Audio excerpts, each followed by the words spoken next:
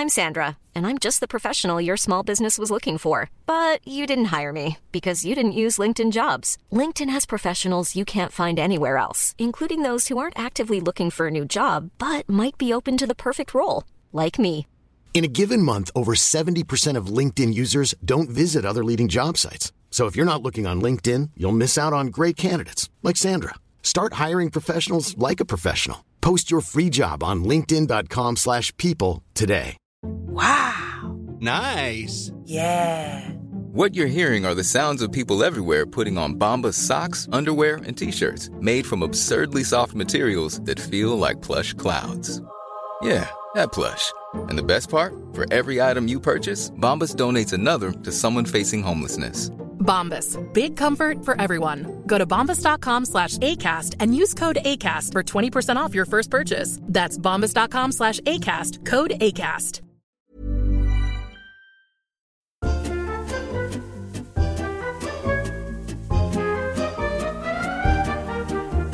It's nice, isn't it? I don't often go for bright colours, but this I quite like. I've established myself as a bit of a colourful girl recently. I'm in black today. Obviously, I know I'm not a good example, but normally I'm always black, but I have of late, I've gone for the teals and the blues. Yeah. And Normally you're always in black. Yeah. Yeah. Yes. I'm a dark, I tend to be blue. I just suddenly realised as I was going through my wardrobe, a blue shirt, blue top, blue trousers, blue jeans, everything's blue. I keep buying blue. Oh. I need to change up a little bit. We get stuck in our ways. That's I'm what's blue, happened. dabba-dee, da-da-da-da-da-da. Who was it that sang that? That was, don't tell me, Blue Dabba Dee. Kate Bush. No. He said don't tell her. Oh, Eiffel 65. That was painful. You bugger. It's been a while, Mr. Stott. How the devil are you? Jojo. Yeah, it's been a long time since we were face to face in the same room. How are you? Yeah, I'm good, actually. I'm just discussing my abandonment, is that the word, of structured life. I am giving up my house and moving into a motorhome in September. You too. My mate's done exactly the same thing. You know what he's done? He's a builder. Well, he's sort of joiner to trade, but does loads of work. Anyway, he was living in a flat in Lithgow, bought a bus, right? And it was the ex-team bus of, something like, the England cricket team or something like that. But it was obviously like 20 years old or something. So he's gutted it and put a bed in it and a sitting room and a kitchen and a shower. Yeah. This is like a single-decker bus. This is like a big bus. And he's moved out and he's going to live in it. Marvellous. He's just going to move in and just live in a bus. Yeah. Is that something you would do? Because you've got the Chihuahua to think about. I do have Willow the Chihuahua, who may make a guest appearance if another DPD delivery man comes to the door. But no, I think I'm too much of a homebody. I enjoy chilling out in the house and locking the nice door. Hot shower. Yeah. But, that's interesting. Where are you going to go on your travels, Jojo? Well, just because I'm never at home, Grant, so I'm gigging up and down the country, and every time any bills come out of my house, I'm like, I'm never there. So I thought about living in London, but it would be the same problem. So I'm Nottingham, Manchester, Liverpool, I'm just everywhere. So there's no point. Life on the road. Yeah, life on the road for a bit. And if I don't like it, I can come back. So, get a couple of GoPros in there and film it and create an online documentary. On the go with Jojo. Yeah, there you go. Goodness, it's writing itself. I know. Funnily enough, they mentioned that you have a Chihuahua. We have a big fan in our listening to our podcast. Gowan Calder loves us, but she says we have to announce if people have dogs what kind of a dog they are, so that she can imagine them while she's dog walking. Well, I think we've just done that. Mm-hmm. Yeah, a little black and white Chihuahua, like a little mini collie. And just one dog. Just one. Mm-hmm. There we go. There's a full story behind it. Because we had a dog and Charlie passed away, and it was like stepping away from the dog thing. Mm-hmm. And Grant, can I just say, we may or may not get to it, but we inherited Willow. Can I just say, I'm glad in a way you brought that up, because I remember being in the car the day after Charlie left us, and I think you were still at Forth at the time. I was. And you gave something that I don't think I could ever do. It was just a really succinct thing about getting up that morning, him not being, it was a he, wasn't he? Sorry, I wasn't. It's just I misgendered someone at the weekend. I've not recovered. More of that in a moment. But you gave a really succinct, you got up, you made your coffee and did all that kind of stuff, and you really held it together. And I would have to say, obviously I've been familiar with your career since you were the face of Cameron Toll shopping centres. But to be honest with you, and I remember saying to Michelle, I'm not really keen on him as a person or professionally, but how you could have done that, I honestly don't know. And I mean that genuinely. That was the great thing about radio, because, over the years, just by accident, Charlie had become part of the programme, because it would inevitably regale the listeners with the tales of what he got up to. That was the brilliant thing about dogs, because they inevitably get up to stuff and they inevitably surprise you and make you laugh. And so I'm like, I'm going to tell that story tomorrow. Yeah. And that was it. So I just felt it was right, because it was quite sudden when he died. None of us were prepared. He hadn't been ill. It was just literally one morning we woke up. He's not looking great. Went to the vets, and within 24 hours he was gone. Yeah. So it was that thing. Right, I need to share that, and that was what was great about radio. And what is great about radio, you can take the listen, and I love just when you said, I remember that moment, I remember that day, and obviously I remember that day too. But I get that quite a bit. People say, I remember one morning you did this and you said that, and I just stopped the car and I was having and it's that's just that intimacy that you can get on the radio, and podcasts like this, I guess, as well. Mm.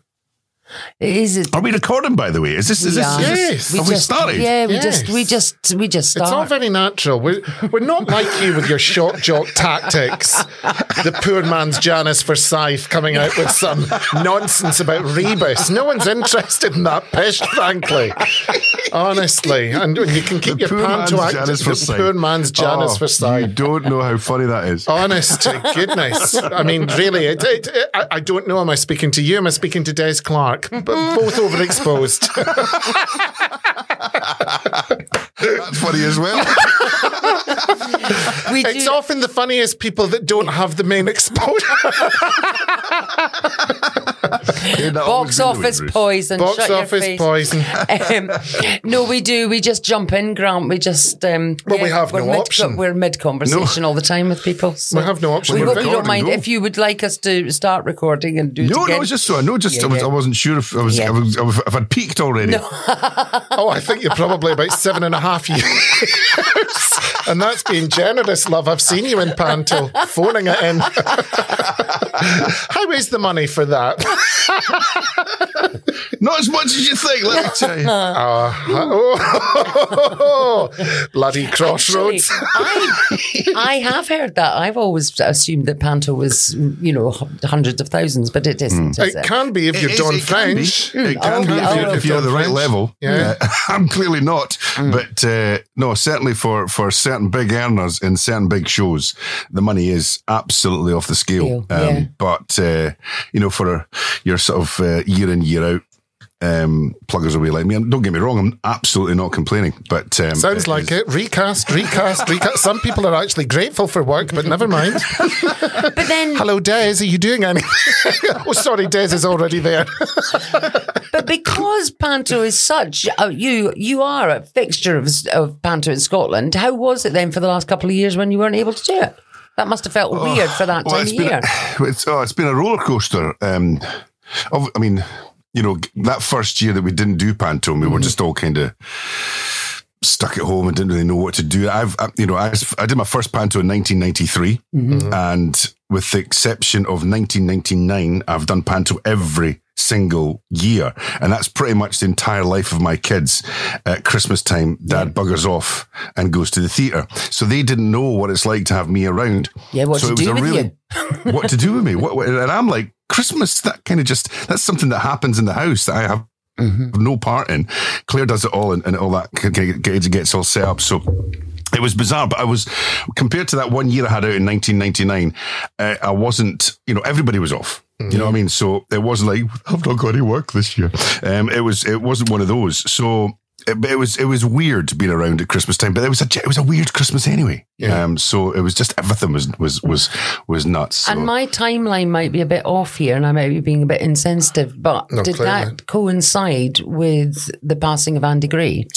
Yeah, he had gone down to Milton Keynes Why? came back because the theatre had closed literally before they did their dress rehearsal, I think. And he came back and tested positive a couple of days later. So he was, by the time Christmas Day came round that year, he had full blown COVID, so it wasn't great. But sent a message around everybody in Christmas morning with a glass of prosecco, and then took to his bed and was in hospital 2 days later, and got into intensive care just as the new year started, and that sadly was it.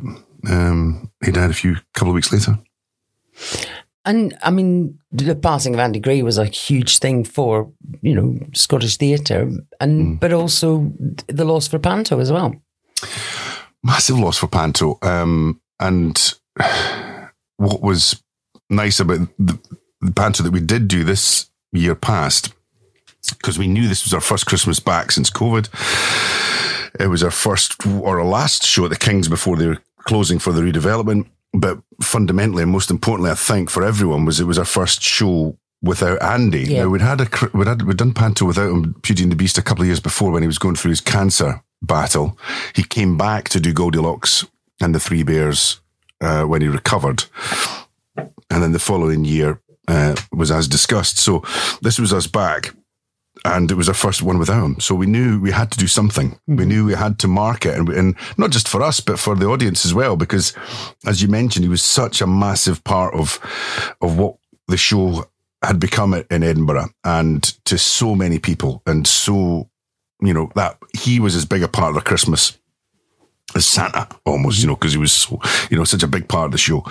So we knew we had to do something for him in the show, but at the end of the day, it's a Panto. Yep. People are there to enjoy themselves and have a good time. So how do you get that mix? How do you get that moment? And we, Alan, myself, and Ed Curtis, who's the sort of director and writer, the three of us deliberated long and hard, and Ed came up with a lovely idea.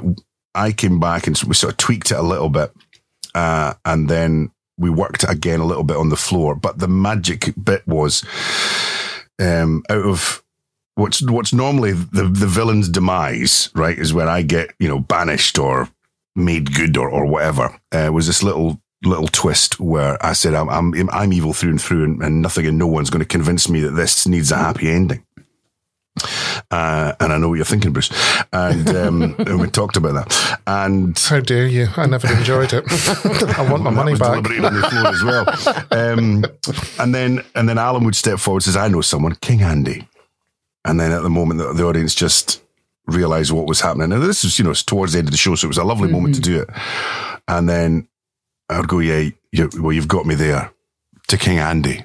And everybody knew who we were talking about at that moment, right? And the fact that we put King made him a Panto character and put him and immortalised him in the world of Panto that we were in. And it happened on the first night, which we weren't expecting, but the audience just applauded, rose, cheered.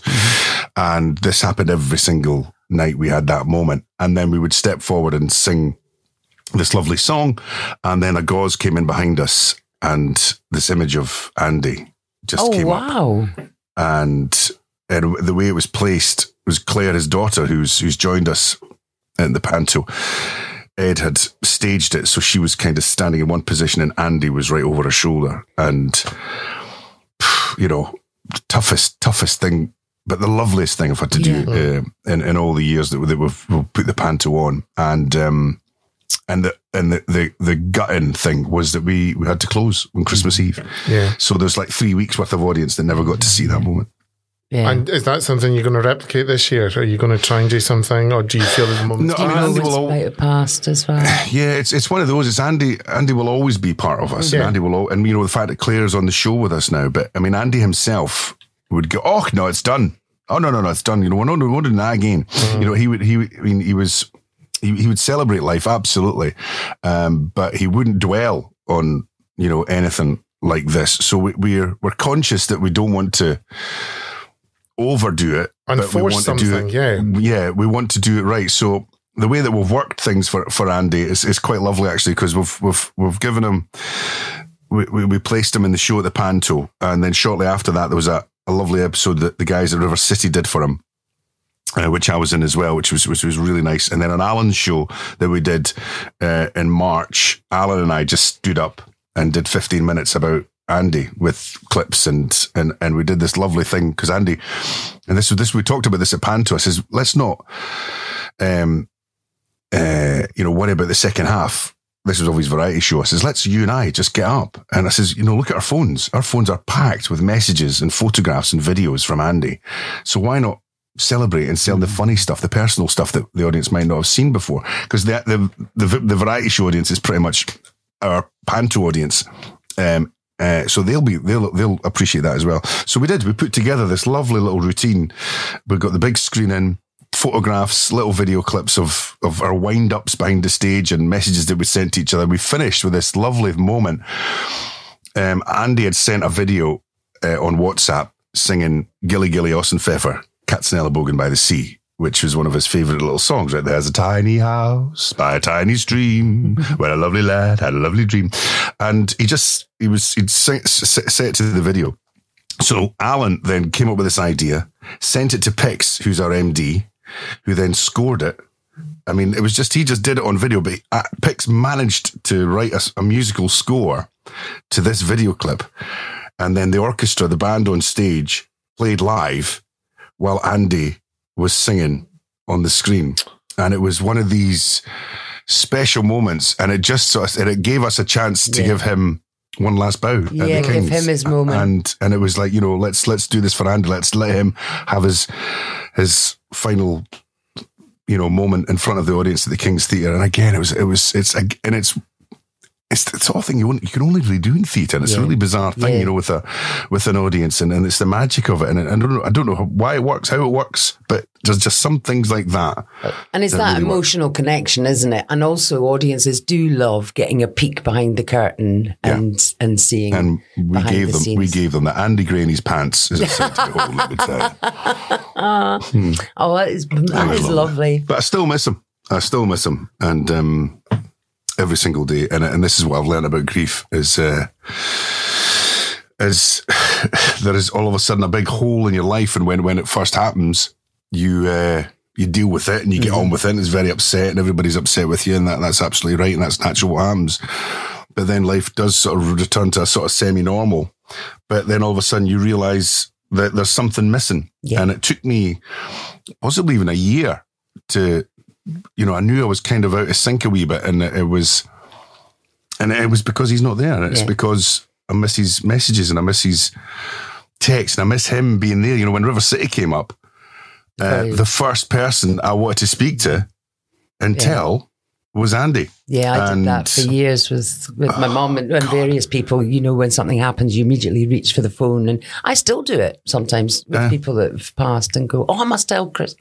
But that's what I think they say about grief. It's about the fact that your love for the person or the pet or whatever doesn't go away. No. It's just finding a way of redirecting that. That becomes your kind of compartmentalization, or to a degree acceptance, or just dealing with it a bit better. But I also think it's quite interesting in terms of grief, actually, that it's the most powerful emotion that none of us escape from, having it, but yet we try to, we don't talk about it. We try to put ourselves into denial that people that we love will die. And secondly, we try to protect ourselves, by not getting hurt by other things. But I think we need that training in getting our emotions hurt in order to deal with the power of grief, because definitely. It is so powerful. It is. And it's the little tiny things. I have it kind of struck me as I was crossing the road after being a poor man's Janice Forsyth one afternoon. Because come on, Jinty, use your words. Because Andy loved the afternoon show because he loves his movies. He loved his music and plays and things in the theatre. So he was always dipping in to see what I was doing. And inevitably there would be a message, or inevitably there would be something on my phone as I was crossing the road at Holyrood to head back to my car. And I missed those moments, as well. It's like, cause it's a bit of feedback about the show, because he would really tell me what he thought, and he would, have a little, thing to say about an interview or a film that I'd been talking about or whatever, So yeah, it's ongoing. That's what I've learned. It's an ongoing process. And but I think laughter, I mean, I think we all agree with that even sometimes the darkest moments, the laughter that can come out of that is part of the survival of it or the recovery. Talking of grief, your acting career still continues. And it's funny that you mentioned River City. Seamless, Bruce. Seamless. No, it's like I'm a professional. I'd read recently that the guy who had written River City, it was primarily set in Leith. It was, and then they'd moved it to Glasgow to Shieldown, where I believe there is no water running through it, which I thought that's nice. Do you think how different do you think the show would have been had it have been set in Leith? Oh, I think it would have been completely different. I mean, because it is, River City is firmly rooted in the west coast of Scotland. Mm-hmm. So with that, there's the accents. With that, there's even the look of the tenement buildings on the set, and. Yeah, it would have had a completely different feel, I'm sure, if it was set through in Leith. Although, where would it have been filmed? Would have been filmed in Edinburgh on a set like that. I don't know, but it would definitely had a sort of real different feel to it. And imagine the softest sheets you've ever felt. Now imagine them getting even softer over time. That's what you'll feel with Boll & Branch's organic cotton sheets. In a recent customer survey, 96% replied that Boll & Branch sheets get softer with every wash. Start getting your best night's sleep in these sheets that get softer and softer for years to come. Try their sheets with a 30-night guarantee. Plus, get 15% off your first order at bollandbranch.com. Code BUTTERY. Exclusions apply. See site for details. I'm Sandra, and I'm just the professional your small business was looking for. But you didn't hire me because you didn't use LinkedIn Jobs. LinkedIn has professionals you can't find anywhere else, including those who aren't actively looking for a new job, but might be open to the perfect role, like me. In a given month, over 70% of LinkedIn users don't visit other leading job sites. So if you're not looking on LinkedIn, you'll miss out on great candidates like Sandra. Start hiring professionals like a professional. Post your free job on linkedin.com/people today. Hi, I'm Daniel, founder of Pretty Litter. Cats and cat owners deserve better than any old-fashioned litter. That's why I teamed up with scientists and veterinarians to create Pretty Litter. Its innovative crystal formula has superior odor control and weighs up to 80% less than clay litter. Pretty Litter even monitors health by changing colors to help detect early signs of potential illness. It's the world's smartest kitty litter. Go to prettylitter.com and use code ACAST for 20% off your first order and a free cat toy. Terms and conditions apply. See site for details. Wow. Nice. Yeah. What you're hearing are the sounds of people everywhere putting on Bombas socks, underwear, and T-shirts made from absurdly soft materials that feel like plush clouds. Yeah, that plush. And the best part? For every item you purchase, Bombas donates another to someone facing homelessness. Bombas. Big comfort for everyone. Go to bombas.com/ACAST and use code ACAST for 20% off your first purchase. That's bombas.com/ACAST. Code ACAST. it would have been interesting. I didn't know that until I read that interview as well with Stephen. But yeah, I thought it was really interesting, actually. Yeah, it would have given it a completely different... Same if you'd relocated it to anywhere. If it was set in Aberdeen, if it was set in Dundee, Perth, you know... If it was set in Dundee, the set would have been stolen. I mean, let's be honest. It would have been stolen, put on bricks and sold for parts. I can say that because I'm from there. Can I ask, because you're an Edinburgh boy and so much of what is televised or radio or whatever comes out of Glasgow, and we've kind of discussed this on the show before, why do you think there isn't an impetus in which to do greater representation of Dundee, Aberdeen, the Highlands, you know, Inverness? It all seems to be very West Coast. I get that even as an Edinburgh person. You know, I've been in this business for over 30 years, and you can be doing stuff in Edinburgh, and it never gets. It never gets a fraction of the attention if something similar was happening in Glasgow. All of a sudden, you know. And I've got to be careful what I say here, but you know, for years everyone used to say, Glasgow's the place for panto, for example. It's like, no, we've got a great running show through here, thank you very much. You know, and there's a great panto in Aberdeen that's been, you know, packing them in for years. But it's just because, and I think, and it's taken me, you know, this time, but all the media stuff is through there. Yeah. You know, STV's ensconced through there. The BBC's pretty much ensconced through there. Obviously, we've got studios and things in Edinburgh, but not to the degree they have there. So if people are looking for stories, and people are looking for talent, and people are looking for anything, they'll just kind of look out their own window. And I think that's kind of what it's been. I remember I worked, when I worked for the BBC Education Department, and we were making kids' TV programs for primary 4s and 5s. And the producer came and says, right, we've got this new series coming up, and it's going to be about, geography or whatever it is. And we're going to be filming it in Dundee. And I was like, why are we going to Dundee? And she goes, because we never go to Dundee. Mm-hmm. We never go outside of the Central Belt. And so we're going to deliberately take this up to Dundee and look around the Tay and look around, Perth and all the areas around it. And it was. And I remember that back that would have been in the sort of early to mid 90s. Mm-hmm. And there was that sort of feeling then. And I still I think it's improved slightly, but I absolutely see your point. It is similar. It's, when we talk about London, everything being London-centric, it does tend to be Glasgow-centric in Scotland. And there's been made moves in England to take things to Manchester, Media City, all that kind of stuff. And but not here. But not as, no. I think even that it does need a shift, I think. Even that thing that Martin Compson, I can never know how to pronounce his name. What was the thing he was in Dundee? Janie was in Guilt. No. Was it Guilt? No. It was set at Dundee University. Do you know Traces. what? Traces, yes. Traces. And although Dundee was meant to be, so little of it. Oh, sorry. That was my watch. Are you busy? No, it just burst. Is it another corporate coming through? Because I'll take that up with Kenny Donaldson as well. I only got you on to actually shout at you. So this is all just padding. I actually deeply resent you. But the funny... Yin and yang, Jojo loves me and Bruce just wants to... And yet as a threesome we all work. Lube up, love. I adore you, Grant. And I you, Jojo. And so does Bruce. Oh, do you know what? I hate people that are false. She adores every one of its suits. What was I saying? Yeah, so going back to Traces, although it was meant to be in Dundee, so much wasn't filmed in Dundee. And it's like either do or die. Like, don't...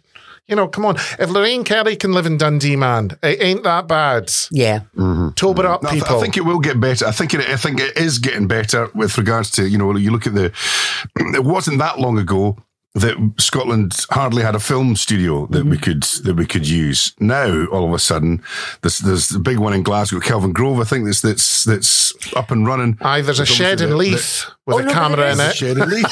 That's packed. They've got some, Martin Compson just finished a series in there about the rig. So there's stuff coming and utilising all the different cities that Scotland has, and it's stunning. It's long overdue. But there has been talk for years and years and years, near to where I live in South Queensferry. There's this whole sort of area that they were talking about making some massive, great big film studio, and they've talked about it, and it's never materialised. Yeah, and they were going to up at the Pentlands as well, and that never happened. Yeah. And they were going to bring back Acorn Antiques, and that never happened. So sometimes you just have to move on with your life, really, don't you?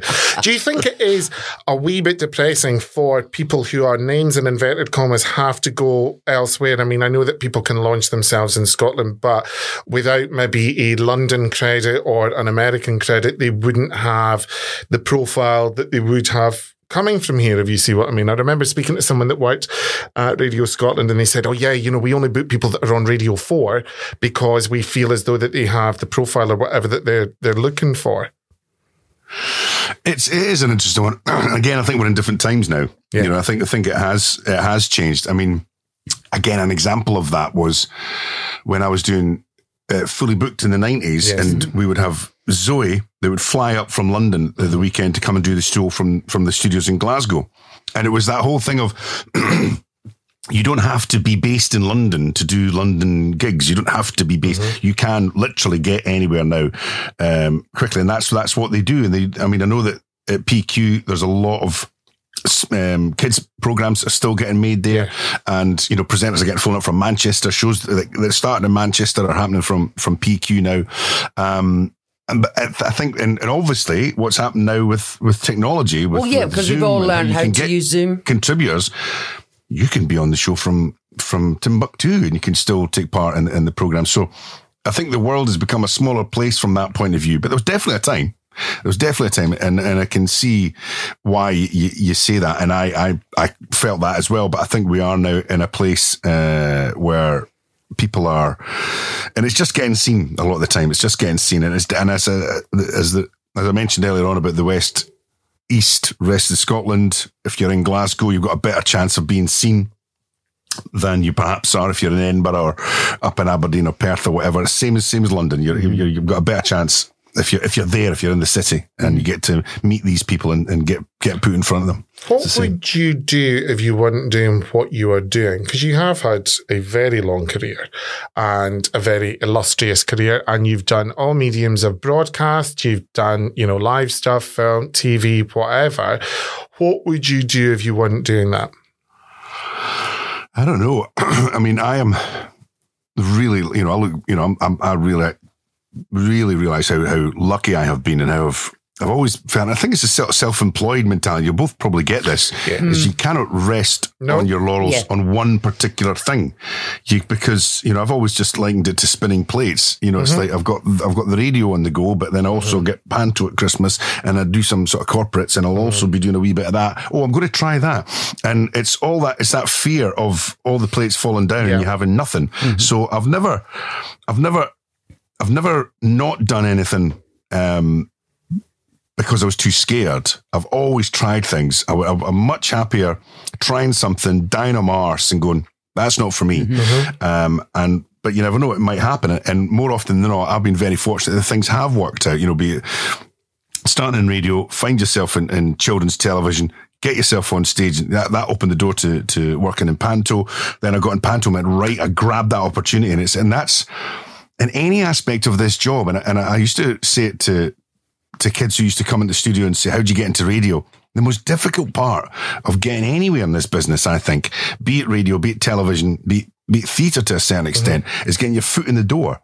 Is getting that first break to get you from being outside in. And it's, with radio, it was come in and answer the phones and make tea, and then learn how to drive a desk, and then you'll start TOing a show, and then somebody will be off and it'll be like, can you cover this afternoon? And then you go on air, and all of a sudden you get your moment. That was what Lorraine Kelly said, wasn't it? That she was covering for somebody, and then just that it continued. But you say about luck. You say about luck, and we all know that there's a lot of luck to be had in the business. No, you have to have ability. You have to have talent. Yeah, but you don't sustain a career, because I always think it's really interesting when people who are really accept, I was really lucky, maybe at some points, but not to sustain something. The way that I look at it is, you're possibly then lucky to get yourself in the room, but you have to keep yourself in the room, and that is by virtue of your ability and tenacity, and also in many cases good manners and a good attitude. Yeah. Definitely, and don't be an arsehole. That's rich coming from you. Sorry?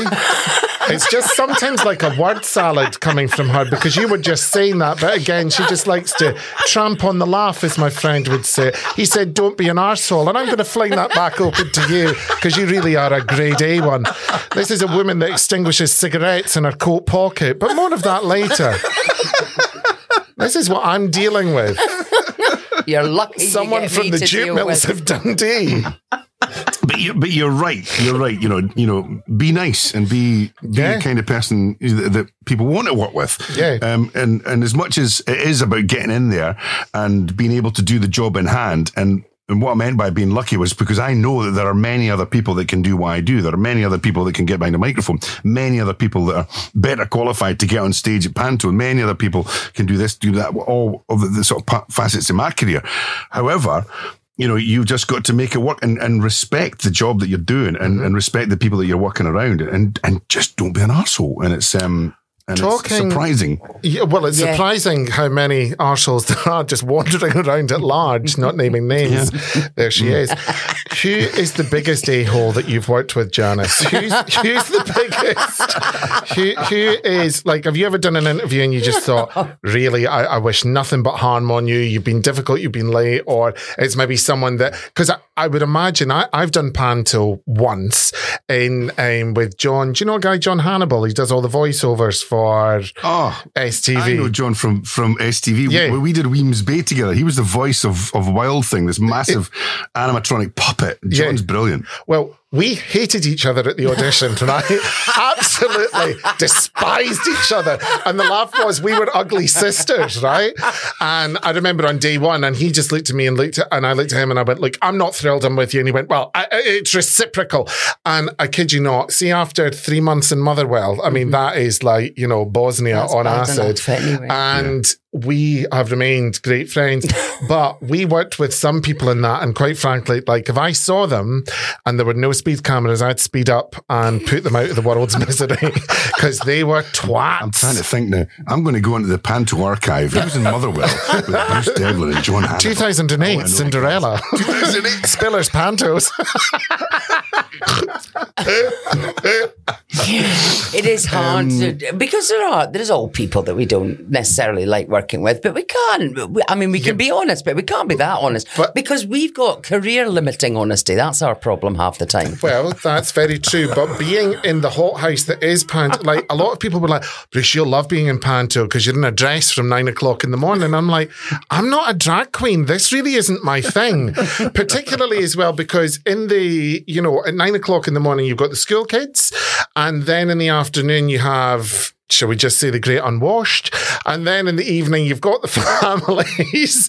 And it's a long day. It's tough work. It really, really is 3 difficult. show days. Oh, my God. We've never done them in Edinburgh. We've never done them. And we've, you know, Alan in particular has fought against doing the 3 show day thing because I don't think anybody benefits because I don't think the audience would get a great show because you're all confused. You don't know where you are. You're not on the balls of your feet. Oh, we did, but then we were professionals. But, you know, I mean, it's not for everyone. But it is. But it's the same as...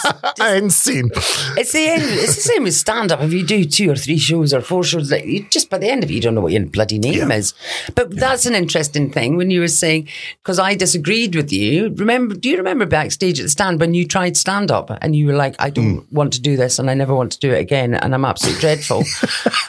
Yes. But Jojo said it hasn't held me back, stick in. But I disagreed with you entirely. You were a natural storyteller on stage. You were lovely. And I think it's very different. And when I did what that led to was my show at the Fringe, Tales from Behind the Mic, which is quite possibly one of the things I'm most proud of doing because it was really mine. It was something that it was all my material. I pretty much wrote it myself, and were it not for Karen Corrin kicking my backside and putting me on that room, it would probably have never seen the light of day. But it was the most satisfying and rewarding, one of the most satisfying and rewarding projects I've ever been involved in. And again, it only came about by fluke, by chance. Andy and I had been working at the Fringe before that. We'd done a couple of years doing plays. And then he got cast in River City. Dates clashed. And he said, look, not going to be able to do the Fringe this year. And I says, look, I'm fine with that. I'll just take the year out and it'll all be hunky-dory. Karen Corrin phones up. She goes, Andy just tells me you're not doing the River City. You're not doing the Fringe this year. I'm like, that's right, he's doing River City. She goes, well, that leaves you to do something on your own then. And I'm like, I don't know what you're going to do that show where you tell all those funny stories about being on the radio. I'm like, oh, Karen, no, I can't. And she put you in the brochure, brilliant. She kicked my arse, got me on the stage. But the one thing I will say is I never ever viewed myself as a stand-up comedian, and that is I talk about, I would never not do anything because I was too scared. I would never do a stand-up set because I am absolutely shitting a brick about it. I would never expose myself like that. I could never ever step out with only a microphone stand for protection. Whereas with Tales from Behind the Mic, it was pretty much scripted and thought out. It was a show. It was you know, there was a narrative. I knew exactly what I was saying. I'd learnt my lines. Mm-hmm. Whereas stand up, as you guys know, is a completely different world. So I never ever viewed that as a stand up show, but it was as near as damn it as I ever got to. I loved it. Well, and as well, talking of Edinburgh, what are you doing? Are you doing anything this year? No, we'll be back filming River City at the end of June, so that takes me out of the equation. However, we do have, again, it's going back to Andy, but we Andy and I were working on a play, because every year we went to the Fringe, you know, to try and find a play for 2 guys of a certain age. Mm-hmm. It's not easy, right? There's not a wealth of material out there. So we often had to get stuff written for ourselves. So Ian Patterson wrote us something. We got a play from Phil Differ, and And we started thinking about, once Andy was going through his cancer situation, I said, you got to start writing down all these funny moments that happen with what you're going through. So anyway, we started doing that, and he says, there's a play in this. There's a play in this journey that I'm on. And so we decided to make this our return to the Fringe. This was going to be our project. We brought in Alan McHugh, who's a writer, and Andy and him particularly worked very closely and created a script. And we worked on it over lockdown like this. We did it across Zoom. We did a couple of readings. Alan went away and did rewrites. And the plan was that we would come back to the Fringe and do this play. And we had a title that Andy's partner Tamara came up with called Chemo Savvy. Oh, brilliant. And it was about these two brothers who become estranged. And Andy was keen to say, it's based on my experiences, but not my story. So it's two brothers who became estranged, had fallen out over the death of their mother many years before, come back together because one had been diagnosed with cancer and the other could have been a blood donor. But the other one was going to be playing all the multi-characters. So this is where the comedy element was going to come in. So it was pretty good, Nick, and we were quite far down the line when sadly we lost Andy. So I ended up speaking to Alan McHugh because we have this play, and Andy felt so passionately about it. It was very much his, passion project. I feel we should still do this. Mm-hmm. So the plan is we're going to recast it, and we're going to put it on next year at the Fringe, and I'll kind of help produce it, but leave it. So to you won't be in it. No, that would be too hard, wouldn't it? That would be too hard. It just would be all out of sync. Yeah. And I think what it needs is sort of fresh, two fresh performances from two. And the one thing that we've all agreed on, and this is including Claire and his daughter and Tamara, is that whoever comes to the project has to be a mate of Andy's and has to get what this is all about and get why this is going to be a special run. So Karen we were originally going to do it this year, but we weren't ready. The script needed rewritten and certain bits. So we've delayed it a year. So we're going to do it next year. And that'll be ours and Karen's and the festival's big tribute to Andy. We'll do a big gala night for him as well during the run. So, that'll be our project next year. A book? Are you thinking about writing a book? I would love to write a book. I would love to just have a book on the table with my name on the spine, just having written Grant Stott. There's a guy in America called Grant Stott who's written a couple of books. Yeah, I know. He's a writer. And I've always fancied just ordering his books and just leave them around, leave them lying around the house. Yes, that was my deep dive into the history of the Antarctic that I did back in 1978.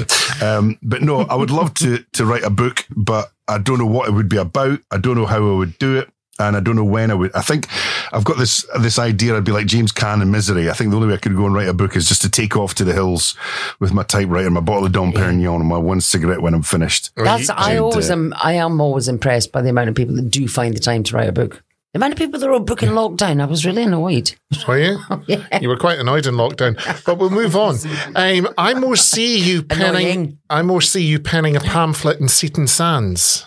Yes. In the caravan with a bottle of Strongbow. I've played caravan parks before, don't you know? So have I, but not for reasons of entertainment. I was on the fondue committee. You are incorrigible, Devin. So you are. Oh, thank you so much, Grant. An absolute pleasure. Thank you for coming on our bloody daft podcast. Well, not that he's taken it seriously. He's been more interested in his wrist, frankly. No, because it keeps shouting out. It keeps shouting out. There's more money in your account, right? I really hope you're exposed for the fraud you are one day. I'll have you not take my role very seriously. I've got microphones to buy, don't you know? Oh, I've got to investigate one because I ordered a microphone from Amazon, but it's not turned up. It was the same with a ring light, but it wasn't for that ring. Is Amazon taking it? But that's wish for you. Can't have what you want. And Amazon's taken against you as well. Yes, exactly. The whole world's against you, Bruce. Grant, an absolute pleasure. Thank you so much for joining us. Thank you very much. Thank you guys. So lovely to be on. Hope I didn't bore you too much. No, not at all. I'm fine. I'm going to have a coffee, but thanks.